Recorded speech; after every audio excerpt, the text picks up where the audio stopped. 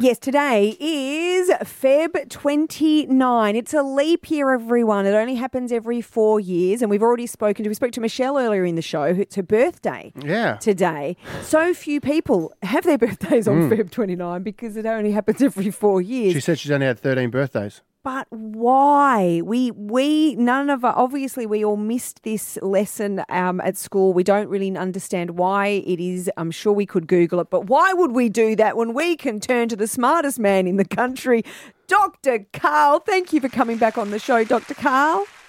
Good morning, Dr. Feefev, Nick, and you're awfully kind. Oh, well, you're awfully smart and you know everything. So can you please, in very layman's terms, talk us through why a leap day exists? Well, there's two kind of motions of planet Earth. One is that it spins on its own axis roughly once every day. And the second one is that it orbits around the sun. Now, the trouble is it doesn't do the orbit, in an exact number of spins. It doesn't do it in 365 or 366. It does it in about 366.24, blah, blah, blah, blah, blah. So if you just go for the day, the year being 365 days long, mate, you're going to drop out of sync pretty rapidly. You need to have a calendar. And then around 45 BC, Julius Caesar said, look, let's just chuck in one extra day every 4 years. And he was pretty close. So he said, okay, the year is 365.25, a quarter, 0.25 days long. That's how many orbits, how many spins it takes of the Earth to get exactly the back where you started from. And it's very close, but not quite.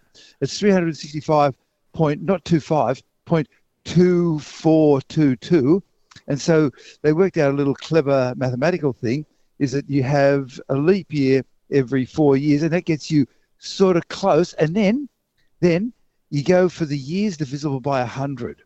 Yeah, and that takes it back. I followed all this, Doc. Yeah.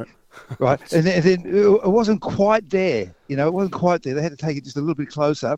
And so if a year is divisible by 100, it might be a leap year only if it's also divisible by 400. They made up this extra rule. Yeah. So the year 2000 was a leap year, but 2100, even though it's divisible by 4, is not. And that gets you really, really close. What do you say to people like Josiah and I? You're talking about all this spinning and the axis, and then you're talking about spins and Caesar. I just took myself back to Vegas, Caesar's Palace, 3 spins. That's all I could think of. But the Earth is flat, Doc. How does it spin? Well, actually, it's interesting you should say that, because somebody came up to me while I was having lunch in the street the other day, and they told me the Earth was flat. And so I went through it and I said, and so there's this Antarctic ice circle. And I said, yeah, they call it the circle. So there's this circle around the Earth. And then NASA has got a whole bunch of submarines stopping you from getting there, and also surface craft and also airplanes to stop anybody from going to Antarctica. And I said, but I've been to Antarctica 7 times. And he said, oh, my God, you're being bought out by Big Globe. Yeah, and because at the South Pole, that's where the aliens come from. Yeah. Well, they've got a secret base apparently on the far side of the moon, but the trouble is that they're short of breeding stock. So that explains why there's very few female scientists in Antarctica. They kidnap them. Do you know, this is why you're so good, Dr. Karl. You're even across all the conspiracy theories. You know everything. Yeah. But I want to go back to the leap.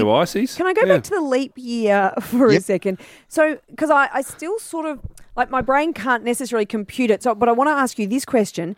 If you got rid of leap years, so if we didn't have leap years, Dr. Karl, what would happen? Throw the calendar out. No, but we'd drift through the seasons. So if you just counted, a year by 365 days, gradually you'd find yourself saying, hey, this is a year, and now it's springtime, and it's time to plant the such and such, but it isn't springtime. So just say winter. It'd be like summer. Yeah, summer will end up being in winter.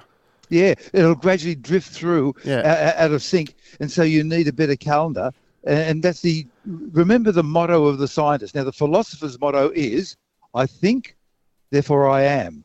But the motto of the scientist is, I think, therefore I get paid. So essentially, if I was to really put this into very simple terms, if we don't add that day in, the seasons get blown out and they're all over the shop. That's right. And so with the Julian calendar, even though it was pretty close, at 365.25 instead of 0.2422, from the 1st of January 45 BC to about 1500, we were out by 11 days. Oh. And that was enough. And so Pope Gregory came up with the so-called Gregorian calendar, which is pretty damn close. Yeah, he's good, that guy, Greg, wasn't he? You know your stuff. Dr. Karl, you are brilliant. Thank you. He knows more. You absolutely summed that up. Do you know what he knows? He knows a shirt loads of science. That's his podcast. And Dr. Karl, sorry that Josiah bothered you while you were having lunch the other day. Dr. Karl, thank you so much. Dr. Karl's little book of climate change science on sale now. If you want, head to harpercollins.com.au as well. Really appreciate your time, mate.